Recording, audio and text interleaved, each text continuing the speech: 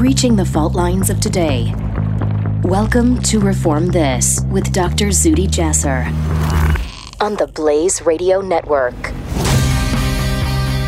This is Dr. Zuhdi Jasser with you again this week on podcast Reform This on Blaze TV's podcast network.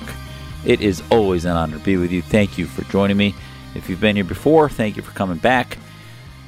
And hopefully, if you're new, you're looking for not only a voice of reason, but an American Muslim who's willing to stand up, to call a spade, to be real about where we are as a Muslim community and the reforms that need to happen to actually begin to change the ideas that fuel and foment radicalization. Always, every week, there's a lot to talk to you about, but here, in the short time we have together, every weekend and whenever you might be listening to this podcast, that's released every Saturday at blazetv.com/podcast. You can also find me on iTunes. You can find it on SoundCloud. Share, subscribe, tell your friends about it, because I don't think you'll find another podcast anywhere by an American Muslim patriot, somebody who loves his country, loves his Constitution, and is focused on defeating radical Islam, focused on defeating political Islam, the ideas that foment radicalism. This week, we've had a few arrests, more arrests of ISIS adherents here on our soil in Georgia and here in Arizona. We've seen 4 Americans killed in Syria, just as President Trump had announced the withdrawal. We've seen bizarre comments from the new Muslim members of Congress, and a courageous Turkish NBA star who is unable to go to London. He's afraid he'll be attacked, taken by the Turkish government, and posted a video that I found unbelievably courageous, and I think a benchmark for where American Muslims should be when fighting radical Islam. So first, the most important thing, to talk about what happened in Syria. It goes without saying that our hearts and prayers are always with any service member that gives the ultimate sacrifice. We lost 4 Americans this week in a suicide bombing in Syria, in an area in which our troops were present and on the verge of being withdrawn.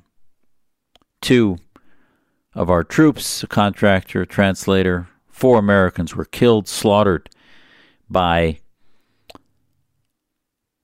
a suicide bomber, an ISIS adherent. ISIS took credit for it.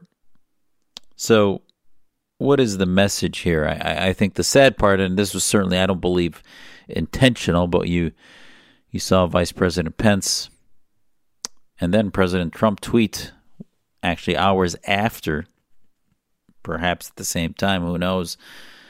It obviously was likely unintentional, but I think is a metaphor of the problem with our current policy there.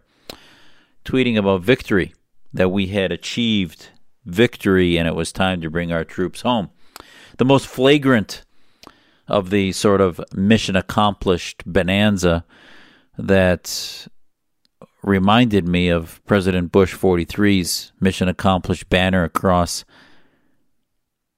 the aircraft carrier in 2003, that somehow because we had defeated Saddam, the mission was over. We then not only had to have a surge 4 or 5 years later because of all of the terrorism and radicalism that had been metastasized through Iraq, but we then lost the peace, no thanks to President Obama and his complete withdrawal and sycophancy towards Iran.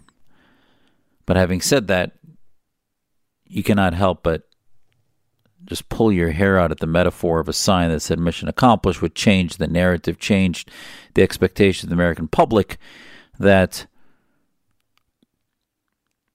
had it been presented appropriately, had it been understood what could or could not be accomplished in Iraq, perhaps may have had a whole different assessment of what we did or did not do or failed at doing, despite the unbelievable price in blood and treasure that we gave to the Iraqis to free themselves from the scourge of dictatorship, of tyranny, that was one of the most evil tyrannies on the planet, which was Saddam Hussein. But at the end of the day, it was not mission accomplished because of thousands of reasons that we could begin to discuss here. But my point is, repeatedly we've seen President Trump now talking about victory. Yes, and I've talked to you about this before, we achieved significant decimation of ISIS in Syria with simply a few hundreds, at the most 2,000 troops. We lost 4 troops in the last 3 years doing that. The Kurds lost 10,000, and thousands more lost among many in the Syrian community fighting both the ISIS militants, Al-Qaeda, Jabhat al-Nusra, and the Assad regime. We did that within 6 months, though, of Secretary Mattis taking over, and a president who allowed our Secretary of Defense to do what's necessary to achieve victory. And we had that victory a year and a half ago. It's 2019 now. That was 6 months in 2017. Now, why all of a sudden we're declaring victory? For some reason, President Trump wanted to pull out. Fine. We want to pull out, that's fine. Call it cut and run. Please don't call it victory. Victory is when we go to a full-on war. Yes, we went to war with ISIS. Our special ops did unbelievably heroic things to achieve that victory. But it's not over. Jihadism is more powerful than it's ever been. ISIS is metastasized. It can rename itself. Jihadists, or as so many call it, Sharia supremacists, continue to grow, continue to metastasize. And especially in Syria, the cauldron that has brewed radical Islamism, radical jihadists, has not changed. It's worsened. Assad's scorched earth policy, genocidal approach, killing 600,000, displacing 10 million of the 21 million Syrians, has only made the radicalization worse. So that has not changed. Now, can we solve that? Absolutely not. Should we have troops deployed there? I'm not even necessarily in favor of that. I think a limited presence for intel is important, a limited presence to prevent our enemies, i.e. Turkey. Yes, they're a NATO ally, I get it. But Erdogan is a jihadist, is a neo-Ottoman aspiring caliphate leader. Our enemies of Al-Qaeda, of Jabhat al-Nusra, other Al-Qaeda type ISIS-like organizations will continue to thrive there. Our enemies of Khomeinists, Iranian regime, Hezbollah adherents, Assadists, and Russia are all going to fill in that vacuum. And the price we paid in the last year and a half, there has been a buffer zone, there has been stability there that will be lost. And I think not only was it saddening and in many ways insulting to hear words of victory, especially Senator Paul's constant, just absurdly disgusting tweets about and comments on news and elsewhere about, yes, this is the time of the withdrawal. He's never been prouder of a president than he was this week at his declaration of victory and bringing the troops back. Come on. And now it's interesting that those folks who criticize folks like leaders like Senator Rubio and others for saying, well, they're only happy when we're at full-on war and deploying troops all over the planet in war. That's not true. That is complete nonsense. And in fact, to say that criticism of complete withdrawing special forces while we have special forces in Somalia and elsewhere, and that dampening effect of a multi-pronged threat upon our closest ally in the region, if not in the world, Israel, is very different than saying that somehow leaving a few hundred special ops is a declaration of a desire to have multiple military invasions and imperialistic desires to use our military everywhere and go to war. There were some, even in the conservative movement, that were saying that that's the neocons' desire, is to transplant democracy, and it never works and only ends up allowing radicals to come to power. No, that's not the point. The point is the Islamists are decimating us in the ideological war, not only in the region but globally. They're decimating us in patience, in their strategic approach. They may have lost the war through ISIS in Syria, and we won that regional area, but they are not tied to a landmass. In fact, they've shown whenever they get land, they can't seem to keep it for too long because we have far, far superior military personnel and technology. But at the end of the day, this long battle, the Islamists have a constituency of almost a quarter of the world population. 30%, I believe, upwards, could be 40%, could be 25%, but a plurality of Muslims globally are part of Islamist large movements from the Brotherhood, the Jamaat Islamiyah, and elsewhere, and have the quick potential to be radicalized and part of these movements. So what is our offense? Do we have an offense of advancing liberty? And that's more of an ideological strategy. That is an ideological, non-military approach. So this week, as we saw another attack kill four Americans, equal to the number we've lost in the last 3 years there, you can't help but scratch your head and say, does this not signal that we are withdrawing early? Does this not signal that we are leaving our allies to fend for themselves, as they now will likely lurch closer to Turkey, to Russia, to Assad? For the Kurds, probably closer to Assad. The Turks want to slaughter them and made that clear. We're going to talk about Erdogan in the next segment here and what he really is, courtesy of the openness and honesty of an NBA star.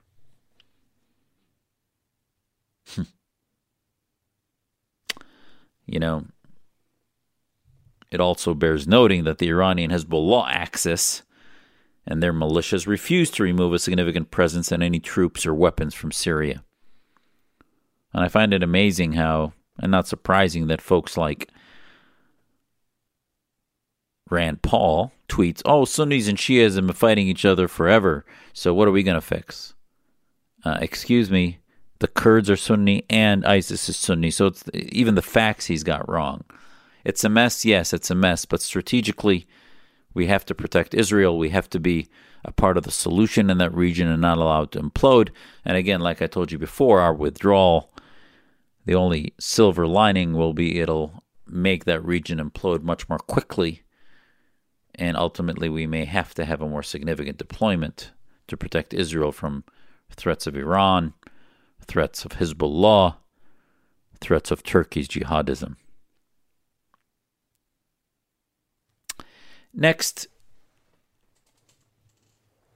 I want to end this segment talking to you briefly about the two recent arrests of radical Islamists, one in Georgia and one here in Arizona.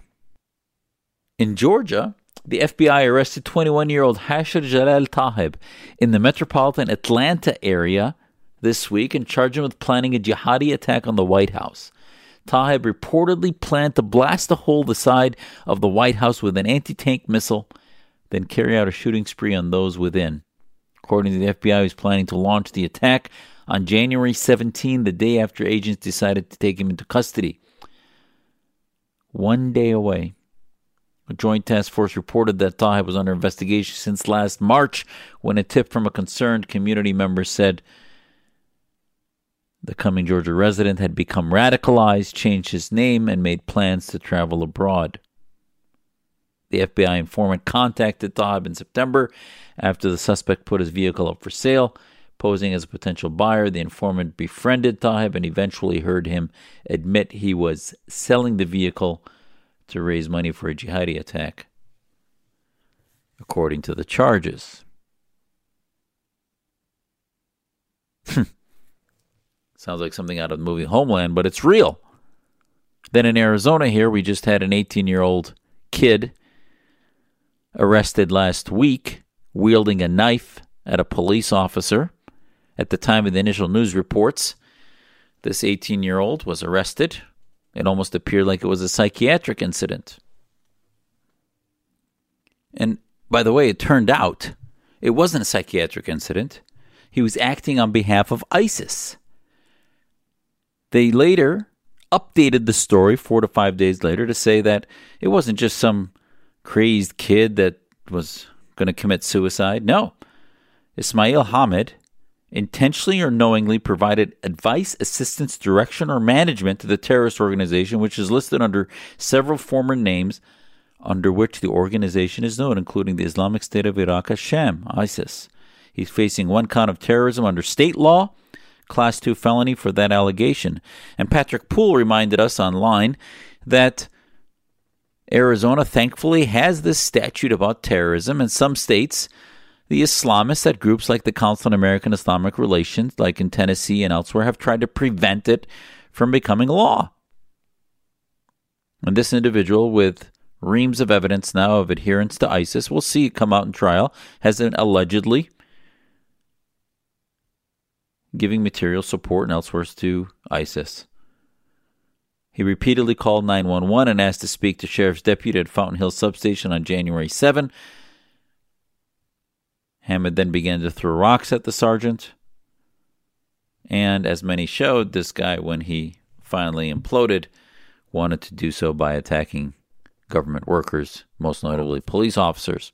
So, my point about these 2 cases, there's many, many more, but my point to you is, if you notice, the stories I read to you, second was Arizona Republic, the other is from a local Georgia media outlet. Where's the commentary from Muslims? And now we bring you the imam who knew this guy, and obviously most of the time they interview these Muslims. They either provide apologetics, they say they didn't know it, or they kicked him out of the mosque, whatever. Even back when the Muslim community and leadership was apologetic, they were interviewed, provided apologetics. They actually never took any responsibility that I can recall. The leaders were the Islamists, who often even blamed the West, blamed media, that they shouldn't be interviewed. But at least they were interviewed. At least there was some subconscious connection link to the theopolitical movement of Islamism. Now, these stories, both of them, no commentary from any Muslim. It doesn't matter. Even his faith wasn't even mentioned. It's not relevant. And you wonder, where's the reform? You wonder why we can't get any traction in the Muslim reform movement when the stories now are becoming more and more ubiquitous, and it's so commonplace that the faith doesn't matter. Ladies and gentlemen, this is surrender. It is surrender. I, as a Muslim, cannot have any reason or relevancy, as I testified to Congress many times. You guys can try to bring in white supremacists and other forms of terrorism related to completely different ideologies if you want, just to make yourselves feel better. But the bottom line is the only ones that can help you with radical Islamism are liberal-minded Muslims. We are the only ones with the solutions to radicalization among the Muslim community. So, now it's not even being discussed. Before it was discussed and dismissed and denied and obfuscated.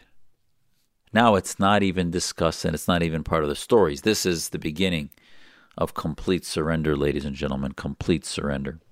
So if you want to engage counter-Islamism, if you want to engage American identity versus Islamist identity, then we are going to need to make the links in the stories and to begin to hold local communities. This guy was a few miles from, this guy and his family lives a few miles down the road here, somewhere in the town next to where I live. And yet the media never contacted me, never contacted any reformers, never even made the connection that he was Muslim. We got a disease, a cancer. The vast majority of Muslims are here because they're escaping that cancer, but they're the only ones with the keys to treat it. They need to do it. The media needs to begin to have, our think tanks, our universities need to begin to have an offense of the advancement of American ideas, the cultural social contract, and others against political Islam. These radicals are simply the tip of the iceberg.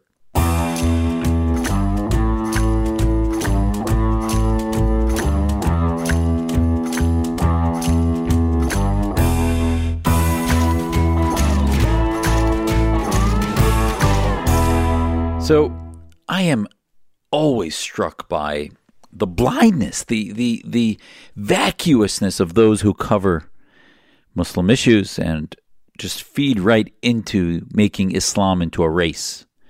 And there's no better example of that. There's no better representation of that than to see how the two newest Muslim members of the United States Congress, Ilhan Omar from Congressman Ellison's district in Minnesota, and Rashida Tlaib from Michigan, how they're treated. Their ideas, their radicalism, their anti-Semitism is completely ignored. Well, CNN proved me wrong this week in a poignant interview that exposed many things. So what I want to do for most of the rest of the program is walk through just a few seconds, minutes at the most, few clips of that interview with you, and expose to you and show you how not only not ready for prime time Congresswoman Ilhan Omar is, but the depth of her radicalism, the depth of how she epitomizes what the Islamists are. And oh, by the way, ladies and gentlemen, the good Congresswoman. And as she was being interviewed, by the way, it has on the bottom of the chyron, first woman to wear hijab in Congress. First Somali refugee in Congress. First, there was a list. And so many on Twitter, as she put that list out, corrected many of them. It was great to see Jewish leaders correct the fact that there have been Jewish refugees who served in Congress that escaped the Holocaust, that came to the United States for freedom.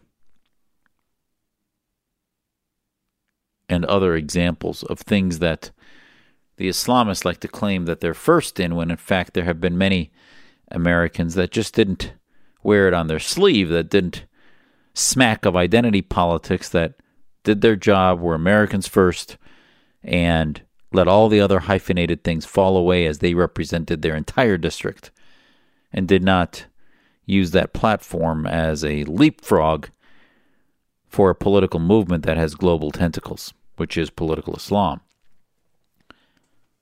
So let's see what CNN said. Now, let me set the stage first.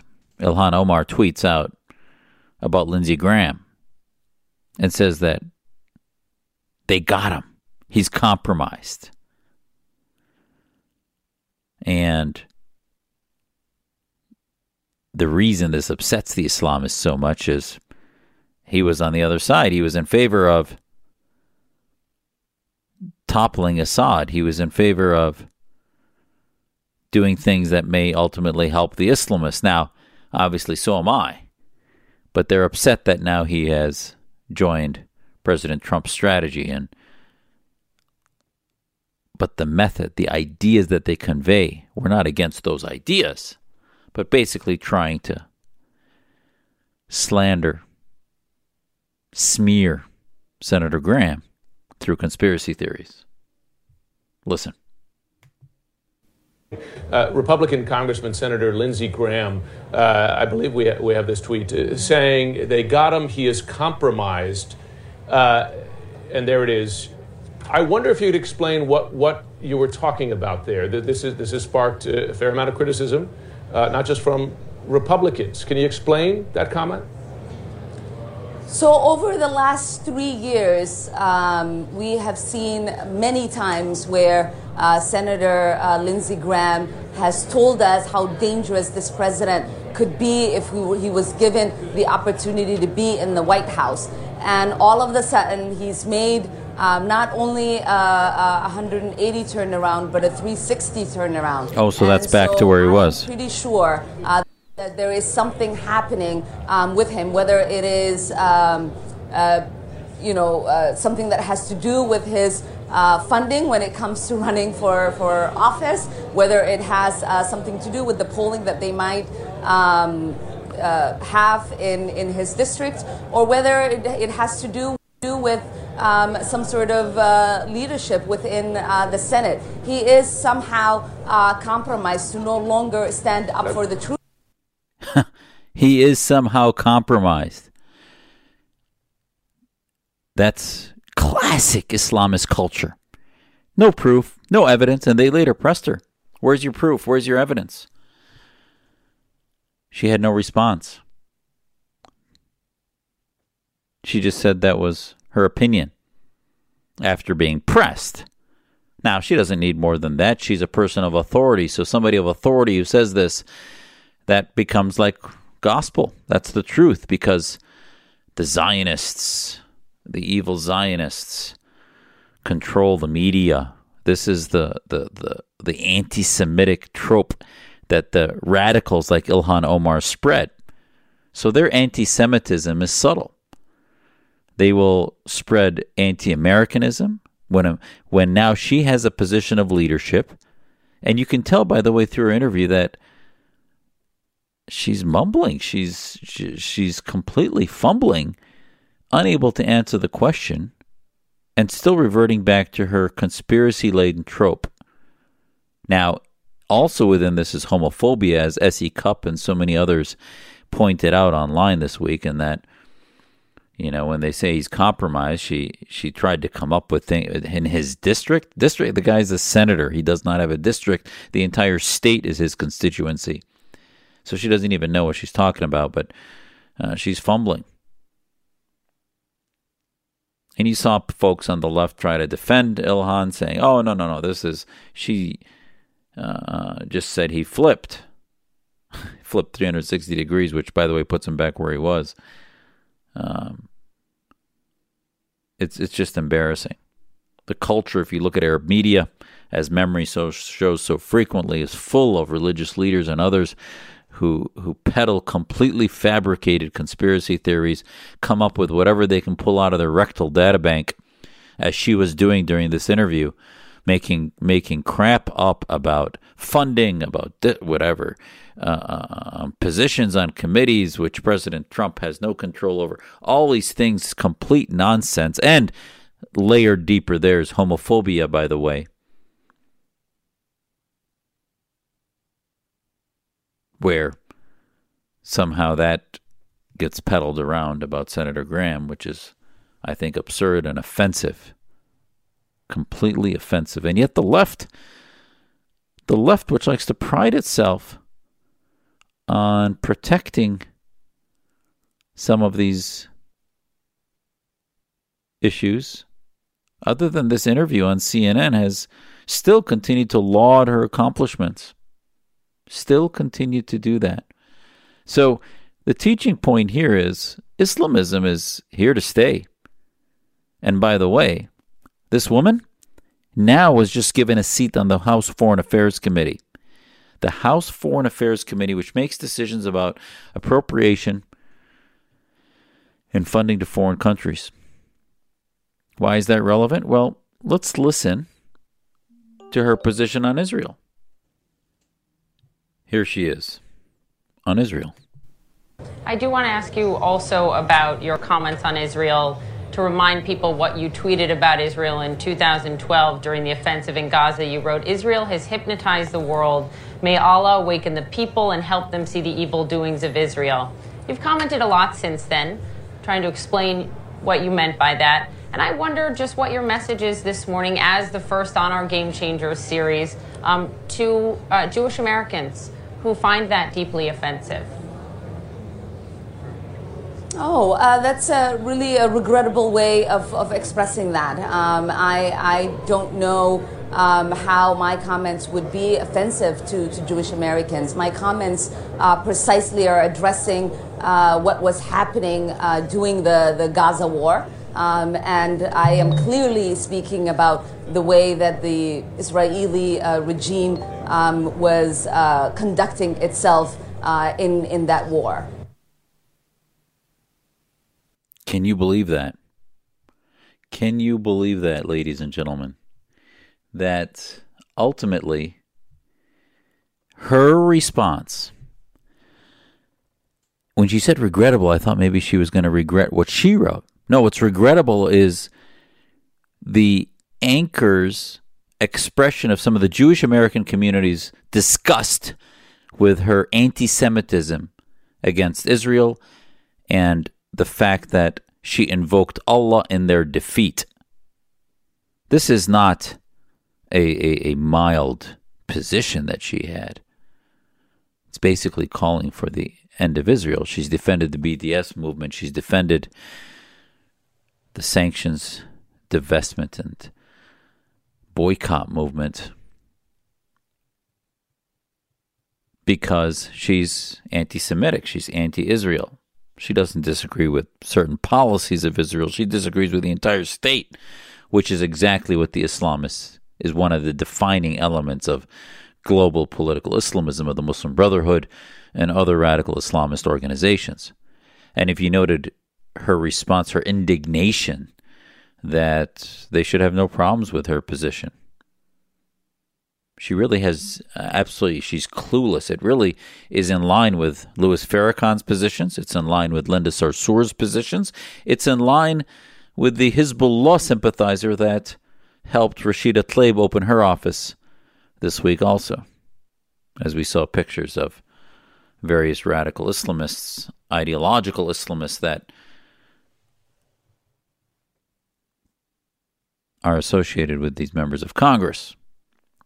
I mean, I think back and I cannot believe that she's even going to get a security clearance to be on the House Foreign Affairs Committee. Why does an elected member of Congress automatically get a security clearance? Doesn't make any sense. On the one hand, I get it. We're a democracy. Absolutely. The will of the people have spoken. They should have vetted these things during the election. And if they didn't, then that's their loss. Well, okay. But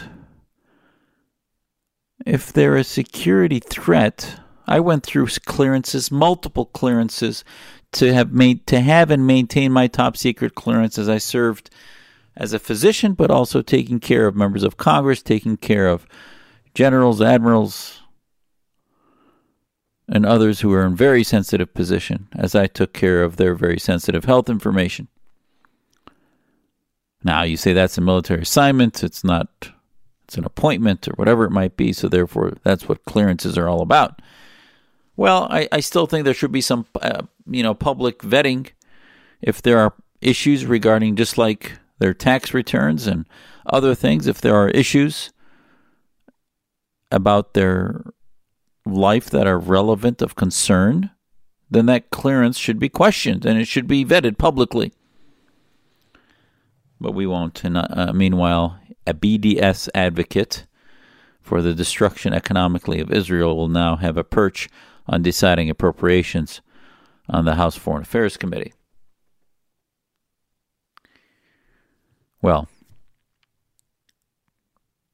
we'll see. I'm sure I'll bring back this subject. People wonder where the voices of reformers are, why we don't have more traction. Well, you see the bandwidth of attention to Muslims is being soaked up by bigots, anti-Semites of the Islamist leadership, and you have young folks who I think actually she's not even competent as an Islamist.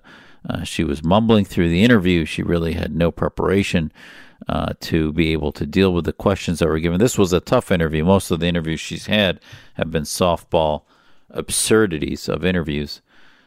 But let's see if she ever enters any controversial areas during her testimonies. Unbelievable. Baffling. Just baffling.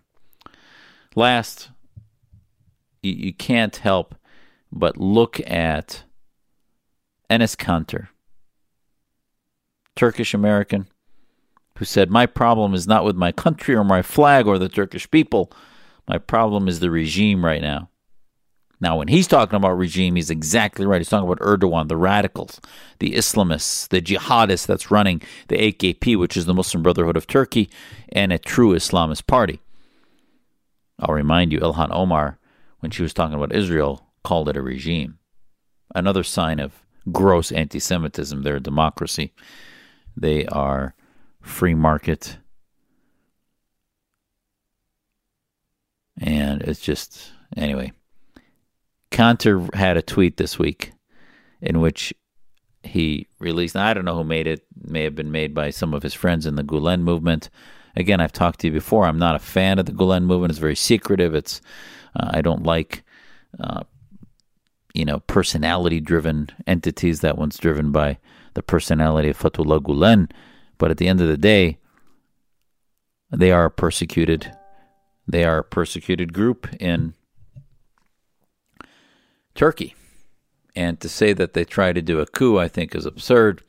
And his video showed a comparison of Adolf Hitler to Erdogan. The likenesses, the resemblance is just uncanny, not only physically, but with some of the things that he pulled out from Nazi history, including the Reichstag fire, including what's happening to journalists, what's happening to people who speak out against the regime, including how the Nazis started to slowly rise to power and then maintain power in the 30s. So,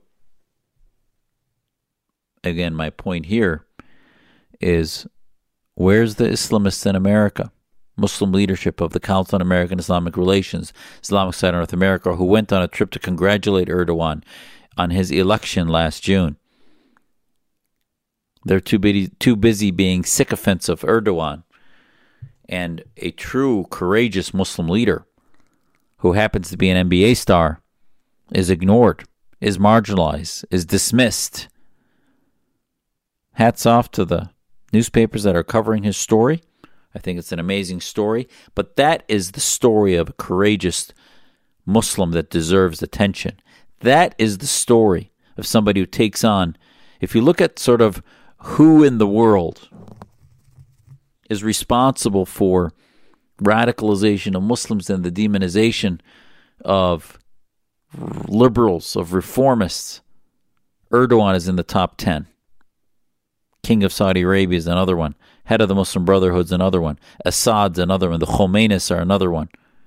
So, in the top 10 worst tyrants responsible for military, huge sums of money that are dedicated to defeating reform, defeating modernization, and spreading bigotry and anti-Western hate and propaganda, Erdogan's regime, his is a regime, his regime is evil. He should not be part of NATO. And hats off to the NBA player, who should be getting a lot more attention than he is, for the courage he has shown in calling a spade, tweeting out. I mean, he couldn't even go to London for participation in various NBA activities that happened to be there because there is a warrant out for his arrest. A warrant out for his arrest by the Turkish government.